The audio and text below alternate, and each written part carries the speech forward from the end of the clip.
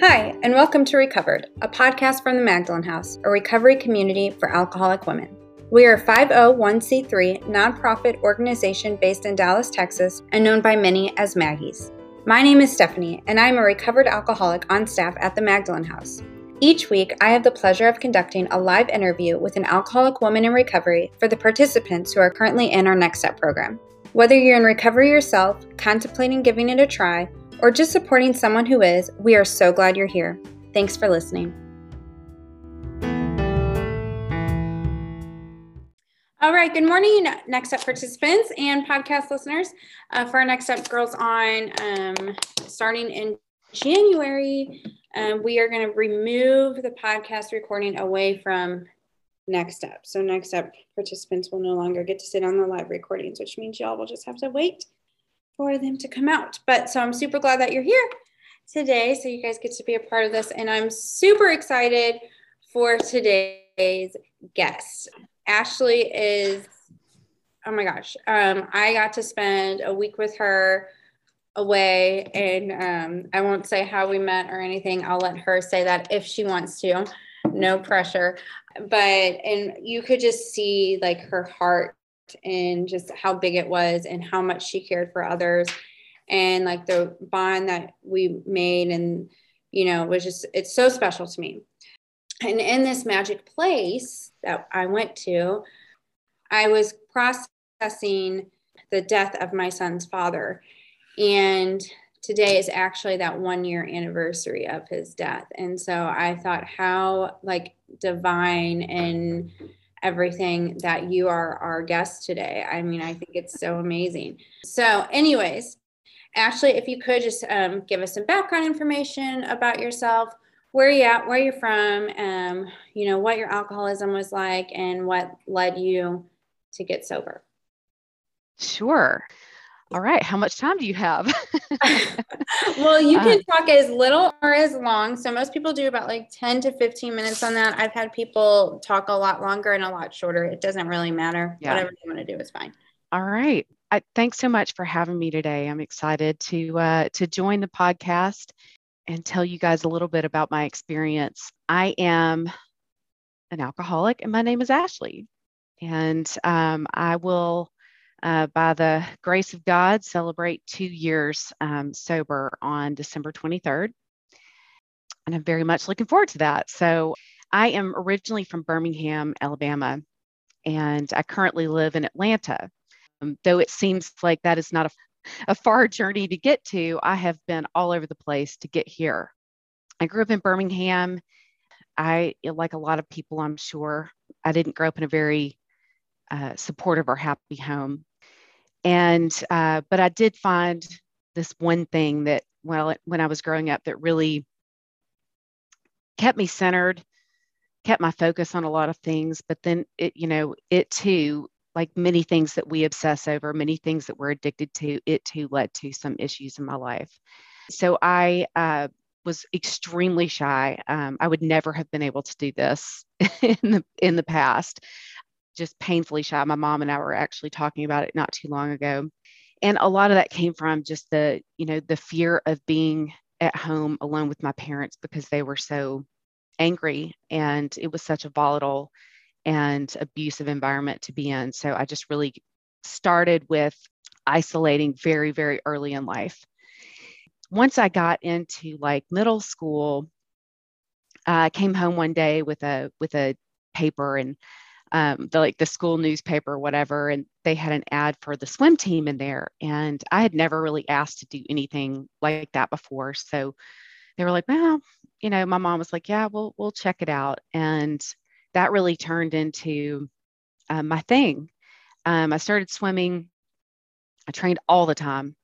This back in the day when like you could, let me just say, there were a lot less helicopter parents, and there were a lot less people saying, whoa, whoa, whoa, that might be too much. So I dove into that. And that was really my, the only thing I had. I wasn't very good in school. Home life was pretty gnarly. So I really dove into the swimming. That's where I had all my friends. My coach was like the one person, adult figure that I could lean on in my life. And I still get choked up talking about that a little bit. But anyway, so swimming was great for me. I actually did really well. I swam at nationals. I was offered a whole bunch of scholarships. It just went to a place that I never even really imagined it could. From the time I was about, once I got into high school, really, things at home were so bad that I didn't really live there. I lived with whoever on my swim team's parents would let me stay at their house. And I felt, later in life, I felt really guilty about that because I felt like I left my younger sister to that. I do have a younger sister. She's not quite 2 years younger than me. Sometimes I feel like she is about 20 years more mature than I am. And then sometimes not at all. So anyway, I did all this swimming that helped me get some scholarship offers. But right around the time that I was 17, things got exponentially worse at our house, and I had some pretty traumatic events that happened between the years of 17 and 24 that it was just kind of one thing after another. I got a scholarship and went to the University of Wyoming because it was the only full scholarship I got. And I was very fortunate to get that. But that meant that, my parents didn't really have money to pay for me to go to college anyway. And this meant this was huge for us. So I did not want to go there. Wyoming did not sound like a hospitable place. And when I visited on my recruiting trip, I was like, I can't do it. I can't do it. This is too cold, too out there. But I did. And once I got there, I'll back up a little bit. When I was in high school, I didn't drink. The one time I did think I was going to drink, this is kind of a long story, so I'll shorten it. But I went with a bunch of friends, and for the first time ever, I was kind of invited with some high school friends instead of just my swim team friends to go and hang out at this place they called the Met, and that's where people go hang out and drink at night. And somebody had put a case of beer in my car, and I was like, little Lord Fauntleroy. I mean, I wasn't about to drink because I was an athlete, but that night I was like, all right, well, I'm gonna fit in for one time in my life. I'm gonna fit in, and I opened up a beer, and some car headlights came around the corner, and I freaked out. I think I took one sip. I freaked out and threw it, and didn't drink it, but ended up having a really horrible wreck that night on the way home, and put someone, a guy that actually the guy that put the beer in the back of my car that I didn't realize,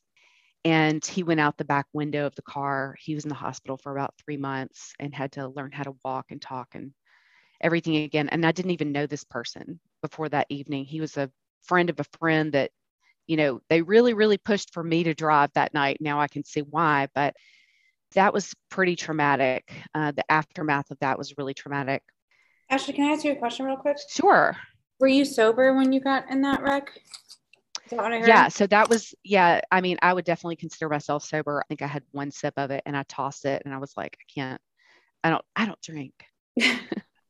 So, but the traumatic events ensued, and that was kind of a tipping point, because that once, the beer that was in the car, someone picked it up and took it away, but I had already spilled my guts to the police. I was like, I told them everything and they didn't, I didn't get in trouble for drinking because they knew that I wasn't drunk or anything, but that taboo was there. And that also, to everybody in the community, no matter what was said about the drinking, I was painted as this was a drinking and driving accident. So it was horrible. And my whole family decided that I had ruined our name and all of these things. So I felt like I was completely damaged. So by the time I went off to college, I'd already been through quite a bit of things, some sexual abuse and some other things. And so I get to college and I'm going out there and I'm like, my goal is to do really well and get a scholarship so I can transfer somewhere cool or warm, as the case may be. And I got out there, and within 5 seconds of being out there, I went to a party, tried to act like I knew what I was doing and tried not to be the nerdy girl that I've always been.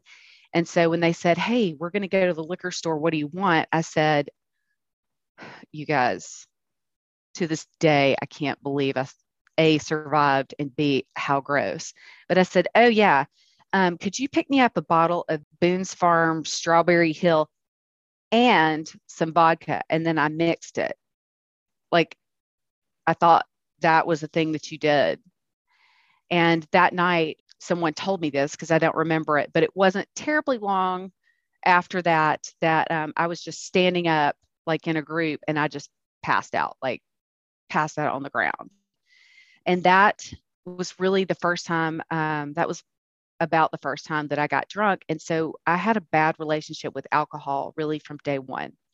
I didn't realize it at the time. It took me a long time to realize that I truly had a bad relationship with alcohol, but I started blacking out from the very first time and not remembering things and then drinking to excess. There was no way I once I tasted it, I couldn't stop. So that gene was alive and well in me, even though I didn't grow up with it really in our house. My dad is an undercover drinker, but I didn't grow up with it in my face, but immediately it was not a good scene. And so in college, I had a couple of incidents of sexual assault. Again, two of them drinking and one of them not. And that really, I've had a very bad view of myself, very poor self esteem. And I didn't even really realize it at the time, but I would drink to excess, one, to get over my nervousness, my anxiety about talking to people, meeting people, being in the in crowd. And then I would try to drink and try to be one of the boys too. I could hang with all of them. And that's where the escape started and really just continued. So over the next few years, I lived kind of all over the country. I moved to Idaho for several years, lived in a ski town. I don't know if you guys have ever lived in a ski town, but it is a party all the time, ladies and gentlemen. It's super fun. There's a lot of fun things, amazing things to do out there, but it is truly part of the fabric of the community to drink and drink at lunch during work, to drink while you're skiing, which that's a bad idea, guys. I drank a few beers, several, not just two, not just three beers, and was skiing and got a concussion. Did it stop me? Hell no, it didn't stop me. I wanted to just keep on going because I wanted to be the life of the party. And this was the only way I knew how. So I continued on that phase, eventually lost everything that I had built career wise out there during the downturn. And so I had started dating this guy, and he's a wonderful person at his heart, but he suffers from the disease as well, of addiction and alcoholism. He and I dated for a long time. We did some really fun, awesome things together, and I will always be grateful for that relationship with him because he is a good person. But the things that he was doing, even then, even with me being a complete blackout drunk, I still realized that these things were not something I wanted in my life long term.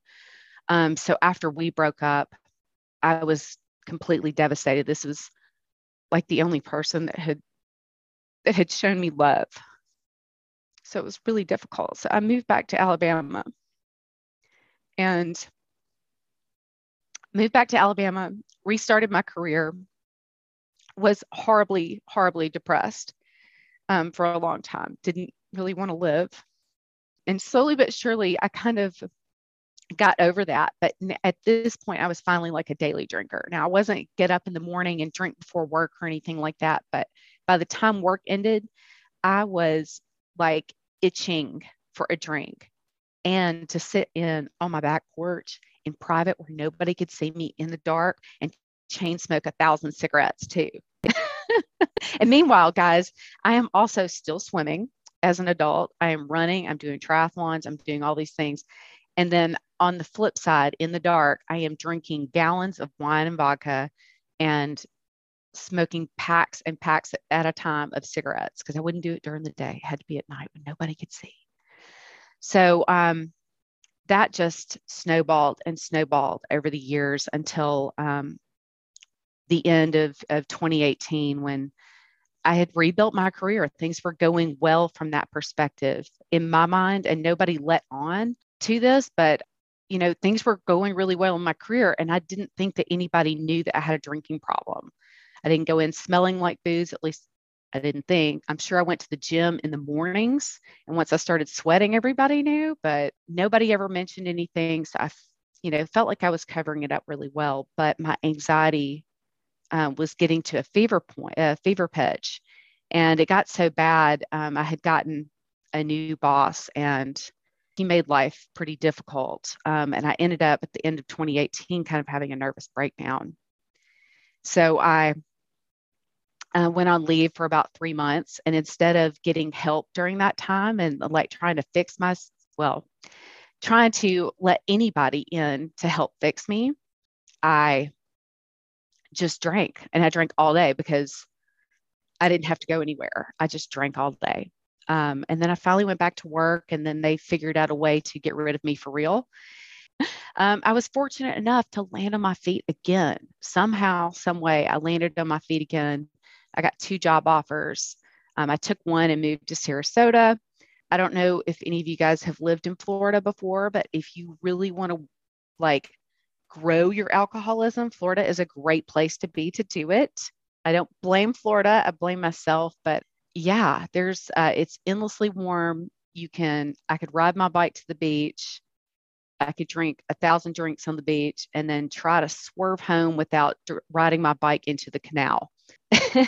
And I also, during that time, my isolation, I would go to work with a smile on my face and put on a big show, but I had no relationships really with anybody. I was drunk when I talked to any of my friends or my sister, and I didn't meet anybody there because I just sat at home and drank all the time. That job was insane. And so I was actually offered a job in Atlanta at the same time that I got that one. And they called me back and were like, hey, we'd love for you to, reconsider an offer. And I was like, oh, great. I got to get out of here. This is not going well for me. So I did. And I moved up to Atlanta and got a job with another crazy company. And it was crazy, but it was really, I learned a lot. I'm appreciative of that experience. But within 2 months of being in Atlanta, things had really gotten to a point where on the weekends, all I did was sit on my back porch and smoke and drink all day. And at night, I couldn't do anything after work because I had to get home so that I could drink.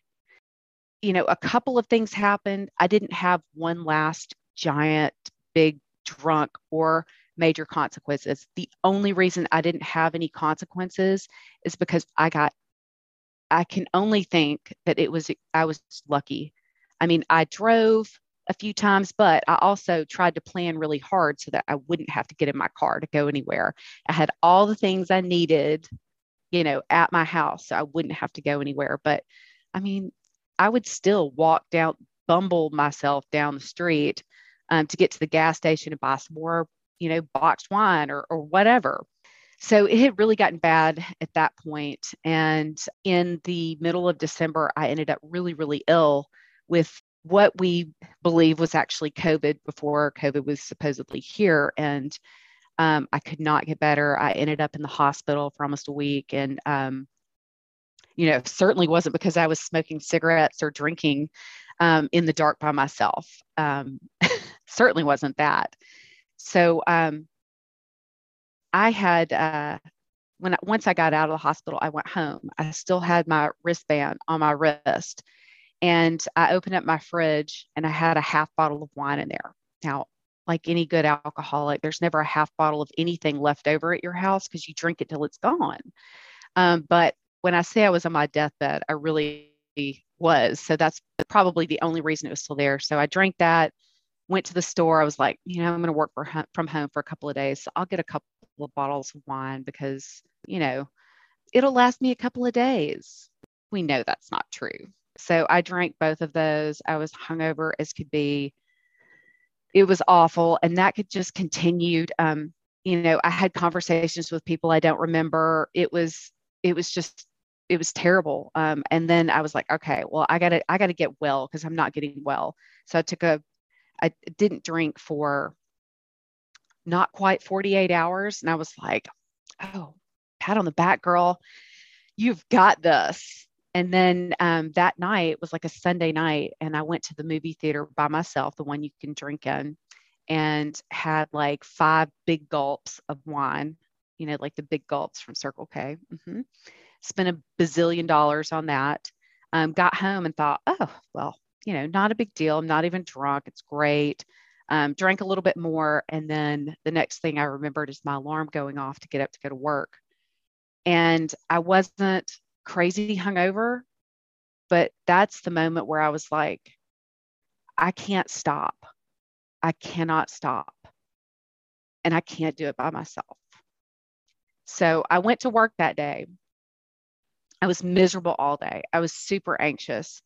I was in a meeting, leading a meeting. And while I was leading that meeting, all I knew, I'd only heard about AA. I didn't know really anybody in it. I didn't know anything about it. I didn't know what to expect. All I knew is that I needed to find something because I couldn't go on like this. And so I found a meeting at 4 o'clock that day, and I left early. I rolled into that parking lot at 3:59 on 2 wheels, I'm pretty sure, because I knew I needed to be somewhere. I was hoping it was there. And I ran inside, and there was this guy, Ernest, there. And I must have looked like a sweating, nervous, crying, hot mess. And I was like, this is my first time. What do I need to do? And he was like, just need to go have a seat over there. And I did. And I listened to the meeting. I raised my hand, said that was my first time there. And then I shared at the end of it really quickly. And I just said, my name's Ashley. And apparently, between sobs, apparently I'm an alcoholic. And that was the day that I got my white chip. That was the day that I started on a path to freedom. I still get so choked up about it because it really was the turning point in my life. I went back, I stayed for several meetings that night, and I went back. The next day was December 24th. So it was Christmas Eve. I had that day off. So I went to a 7 a.m. meeting, and I met a transgender woman there that is covered like tattoos from the beginning of her scalp and her face to the tip of her toes, and like these crazy earrings. And I mean, she's just such an interesting woman. At the time, she came up to me that day and she was like, would you like to get coffee? And I was like, yeah, I absolutely would like to get coffee. I need to, with anybody I can talk to about this. And her name's Alexa. So she's awesome. She's my friend to this day. From then on, I just started building relationships. I wasn't ready to do the God thing at all. I was not into that. The church I grew up in was real crazy. So you can imagine, I'm sure, in rural Alabama. So wasn't ready to do that. I thought I'll do these steps, but I'm going to skip these God ones. Like that's just not for me. And it's crazy how your higher power works and how this program works, because the more I got into it, the more I really committed to it, the more I realized that I was not in control and that there was somebody that got me to that first meeting. And there was somebody that was willing to love me until I could love myself. And it wasn't just my higher power, it was also these people. So here we are, almost, knock on wood, almost 2 years later. And I met Stephanie this summer when I, took the opportunity that was given to me to try to heal some of the trauma in my life, some of those past things that happened, some of the catalyst for some of the drinking that was not in my mind. That is not the reason why I was an alcoholic.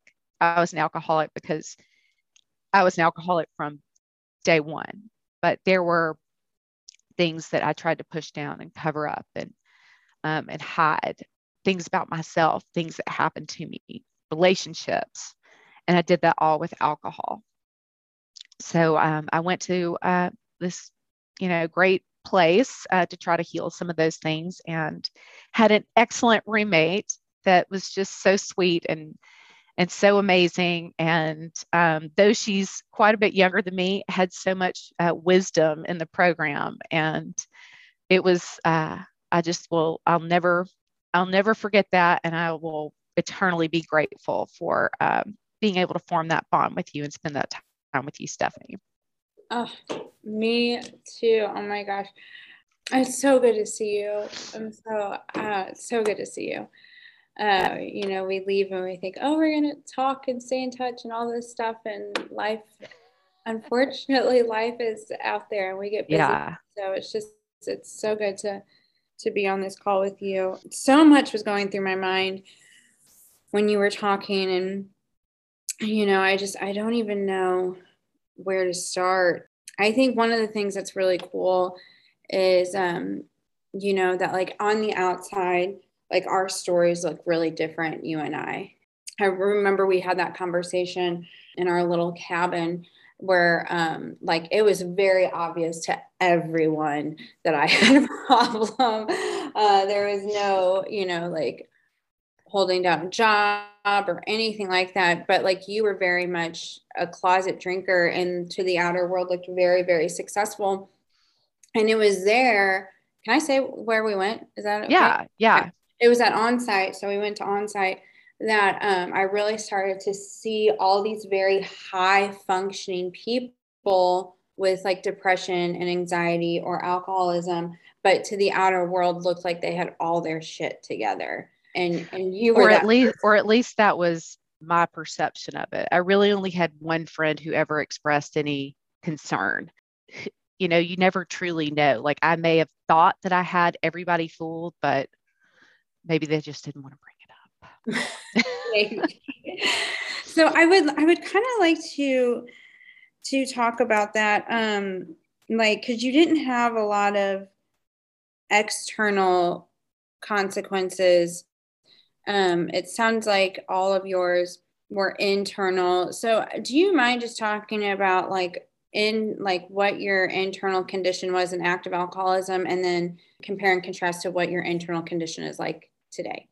Yeah, sure. I did have a couple of I get kicked off the swim team at Wyoming. So there were a lot of things that happened in that 17 to 24 age group there that were just and they all had to do with alcohol. So, yeah, I spent a night in jail, but that all happened later in life. That's why I was like, all right, I got to take this to the house. I got to take this inside. And when I would go out with friends, if they could keep me out past dark, that's when Ashley After Dark would come out. That was my nickname. Never great to be called Ashley After Dark, because I would turn into a crazy person. So I really liked to take it home. So yeah, when I finally came in, it was just I was literally imploding. My anxiety was so bad that my hands shook all the time. And of course I was like, well, I'm sure this doesn't have anything to do with drinking. But and it actually, I did find out that I have a neurological condition that causes me to shake. The drinking or being without the alcohol kind of made it worse. But I spent so much time worrying about what other people thought or saw that I spent every night in tears. I wanted to kill myself. I could barely function. I couldn't have a relationship with really anybody. My friends they didn't know what was going on with me. And so I just pushed them away because I couldn't deal with it. I pushed my family away. It was just a really lonely place to be and not let anyone in. And now today, one of the awesome things about moving to Atlanta has been, everybody here, of course, says that, hey, it's really great here. It's so amazing here. It's so great. This is all I know. But I didn't know anybody in Atlanta. So 2 months after just being solidly drunk and alone, aside from the people that I worked with, I didn't know anyone. So everyone I met was in the program.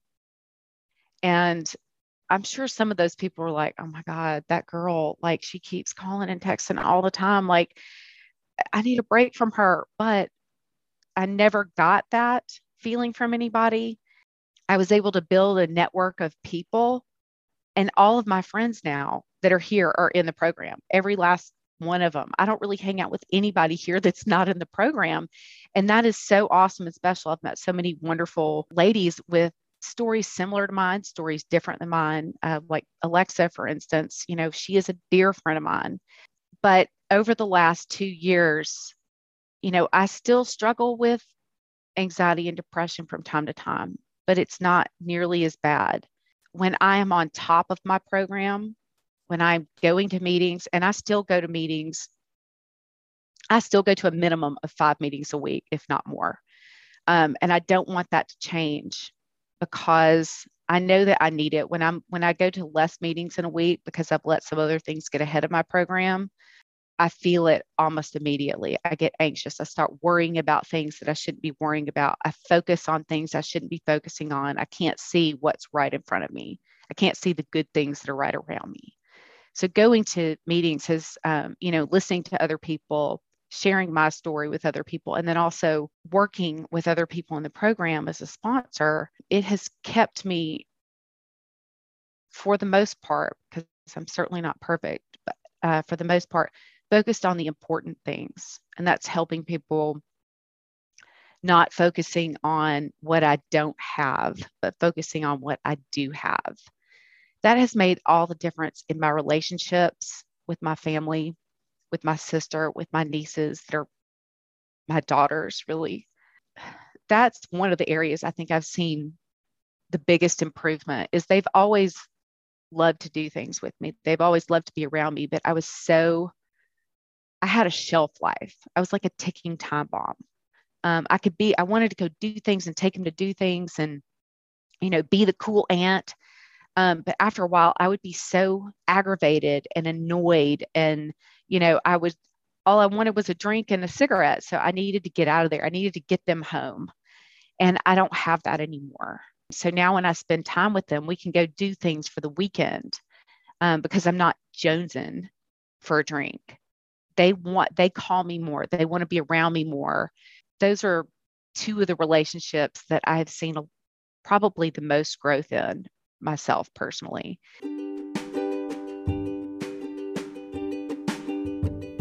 If you or someone you know is a woman who wants to sustain and grow in her recovery, check out our 3-month non-residential program.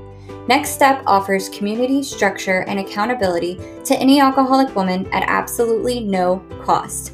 Everything we do in Next Step, from the assignments to the accountability group, is to help alcoholic women not only stay sober, but thrive in her recovery. Because we have both in-person and virtual options, we can help women from all over the world. To call and do a phone screen to see if you qualify, call 214-764-0793, extension 500.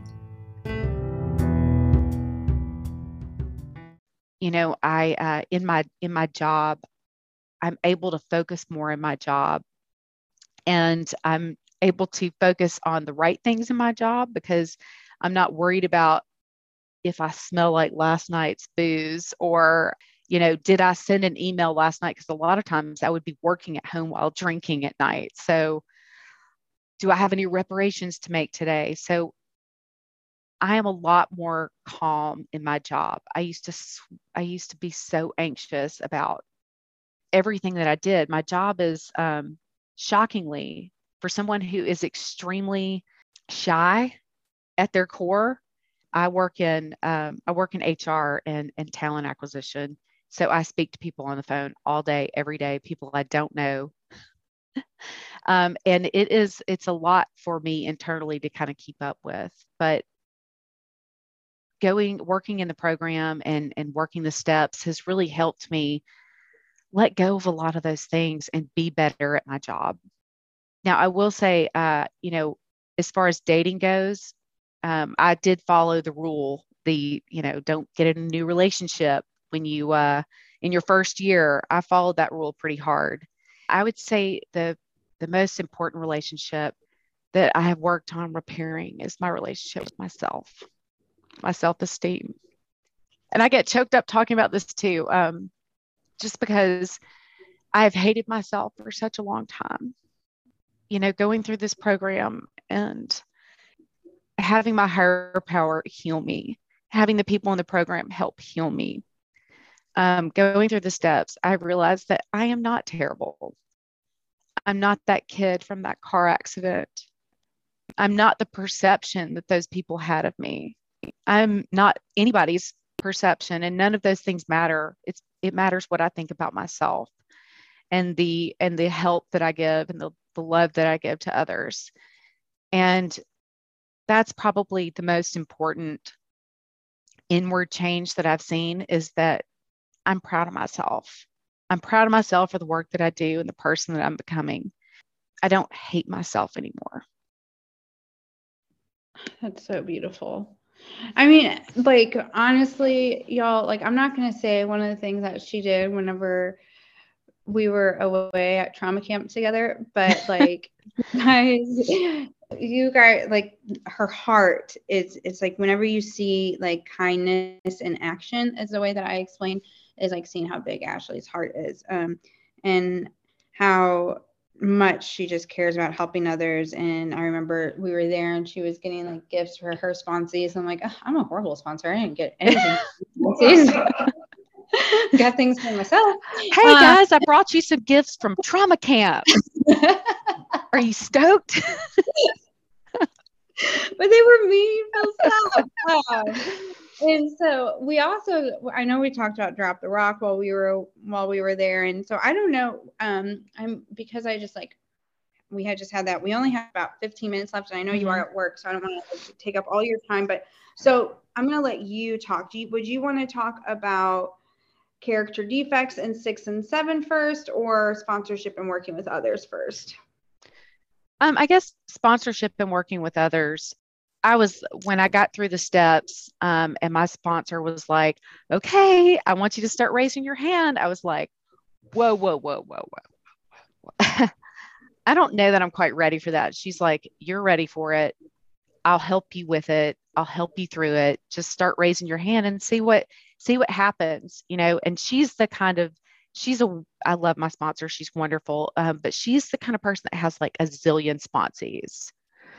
I knew going into this that if I was going to do it right, like I really in the beginning needed to just have one. But as it worked out, I raised my hand one day and 2 ladies approached me, and I was like, oh God, 2. Okay, let's do this. And so, I stopped raising my hand after that, because I was like, okay, I'm new to this, and I've got to balance my program and be able to, be a guide through the steps for these other people too. And so I am happy to say that they're both doing awesome. And the way I've kind of approached the steps with them is, to walk them through the way I was walked through, of course. We did the steps through the book. And then when we got to step 6, we paused in the book. We did Drop the Rock. We read through that together, so that we really, because 6 and 7 are so important, and there's just not a lot in the big book about 6 and 7. But I think it's truly important to understand those and to learn that things aren't going to just magically happen. These things aren't going to just magically go away. Really focusing on throughout your day, acting as if, and making that part of your practice in your daily life. And then, each day coming back and being humble. Can you say what acting as if means? Because there's probably sure. a lot of people who don't know what that means. So I use this example with them, and this is one of the small things, but I struggle with rage from time to time, and justifiable anger, if you will. So I would go running on my lunch breaks a lot of times. And when I'm running, I have this thing about crosswalks. So I have the right of way as a pedestrian. Cars do not. And people, I've nearly died more times than not while running because of the crosswalk situation. People don't stop. They just roll right through it. They don't give you the right of way. It's, and for years, when somebody would do that, I would turn around with both guns ablazing, giving them the bird. I mean, screaming and yelling. I mean, acting like a complete crazy person, because I was completely crazy. And so I didn't, and then that would ruin me. That would ruin my attitude, everything for the next hour, the rest of my run, which that's not my time to like, clear this out for the rest of the day. But I would just ruin myself with that by getting angry about it. And so this is where, I would talk to them about how I started my practice of acting as if. So I would say a little prayer before I would go running about keeping me focused on the run and what this is bringing, and listening to music and being happy to be outside. And then, I would say, please help me act as if and not act like a crazy person out here. And so to this day, I still am not 100% great at this, but even though somebody would run the stop sign or, nearly hit me in a crosswalk, and instead of turning around and screaming and yelling at them, I would try to stop myself when I wanted to do that. So I was acting as if I didn't have the urge to turn around and admonish somebody or scream and yell at somebody for nearly hitting me in the crosswalk, for having that justifiable anger.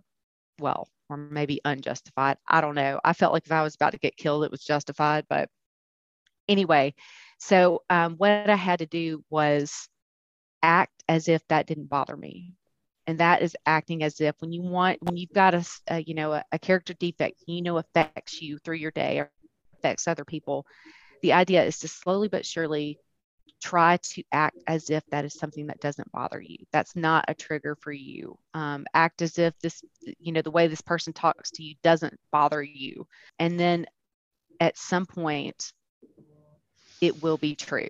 At some point, you will get past this. Now, I can't tell you that I'm 100% all the time on the crosswalk thing, but I am so much better than I was. And I enjoy that time, that whole hour that I get to go out there and run or walk or whatever, because I'm not focused on what Billy Bob and his truck just did to me, or my perception of what Billy Bob just did to me at the crosswalk. I'm enjoying the time that I have and living in that moment instead of being worried about that. So that's kind of the example of acting as if that I use. Does that help? Yes. No, I love it so much. It's so good. I kind of cut you off, I think. Is there anything that you want to add on to the, because we also did get to just talk about 6 and 7 for a little bit. Is there anything you want to add on the topic of service work or working with others or sponsorship before I ask you the wrap up question? Yeah. So I guess I would say, I quit raising my hand after I started working with both of those people. And for me right now, this is the right amount. I have a great relationship with them. I'm still in the steps with one of them, and the other person and I still meet on a weekly basis and are reading a different book together, So for me, this is the right balance, and to give them the energy that that they want and that they're asking for. This is the right balance for me. For some people, they can take on a bunch of others. But, when we were at trauma camp on site, that's what we called it. That's not what it's called, just so everybody knows. That was our loving name for it. But, there was a person there who was really new to sobriety and was struggling. And I could tell that she wanted it, but she didn't really know what to do. And she didn't relate well to the people that she'd met so far in the program. And she didn't live anywhere near me. So we were getting coffee one morning, and I asked her, and I don't normally ask people if they want me to sponsor them. I feel like they should kind of come to you because they see something that they want in you. But I said, do you want a temporary sponsor until you find the right person near you? And she was like, I was going to ask you if you would do that. And so even though I didn't think I had time to do this with another person, the time made itself available. I sponsored her until last month, and she moved to a new place that has a really great AA program that she is loving. We still talk all the time, but she found a sponsor there that she is working with. So we got through a couple of the steps, and she's moved on to work with this other person, and I'm really happy for her. She's doing great. So. Oh my God. I was going to ask you about our friend and to see like if you continued working with her whenever you left. That's amazing. Yeah. Now, for the record, if there's anybody listening here who's like, Ashley, all three people, she's like at 100%, 3 for 3 of women who stay sober. That's not usually what happens. Well, and I have had 2 other people that I worked with at one point that, went back out. So it's not, I don't have 100% record. Those were just, I've also got lucky with some pretty awesome people too. So. Yeah, no, it's fantastic. That makes me so happy for her. That's one of the things whenever I talk about like seeing like kindness and in Ashley's heart in action, that was one of the things that I got to see because I shared a room with her. I got to really see how much she cared for this other person. And it was very inspiring to me. I get so inspired whenever I see just people who have such big hearts and care for others. And I just saw that so much in you. Well, thank you. Yeah. Maybe someday me and Jessica will be able to reunite, yeah. It'd be fun. But sounds like I need to come to Texas and visit. I know. Well, that's where we are. So. Yeah, I know. But Alabama would be fun too. Okay. Well, thank you so much for joining us this morning on your, I know you're at work and you have a high demanding job and you had to, get a conference room and all this stuff to be here. So I just really appreciate it. For our listeners, if you've heard anything that you love or resonates with you, please screenshot this, upload it to your Instagram story. Let us know what you took away and tag the Magdalen House. We would love to hear you. Other thing is if you have loved this and you want it to help other alcoholic women, please share with a friend and leave a review. The reviews really do help us reach more alcoholic women, which is what we're intentionally trying to do here. So Ashley, my wrap-up question for you is if you could leave us with one takeaway, what would that, like if all of this podcast is going to be erased and people can only hear this one particular thing, what would be the one thing you would want to leave us with? I would definitely say, I know this is always said, and it, especially when you're new in the program, you think it sounds cliche, but don't quit before the magic happens. Stay with it. It is a whole new and beautiful life if you stick with the program and surround yourself with people in the program that are strong in their program as well. So the magic will happen if you want it. Mm-hmm. And that totally, I know, is something that you do, is you definitely surround yourself with other women in the program for sure. So, well, I love you so much. Thank you for being here with me this morning. It was so good to see you. Thank you guys. If anybody wants to reach out at any point, Stephanie, feel free to, give them my information. I always love to build my AA network. So, it's good to know we have a friend in Alabama too. So, and Atlanta. If anybody's I'm in Atlanta now. Yeah. Atlanta, Alabama, Atlanta. They sound similar. Okay. So if anybody is listening who's in Atlanta and is new, reach out and we'll get you connected with Ashley. So, all right. Bye. All right. Bye, guys. Thank you so much.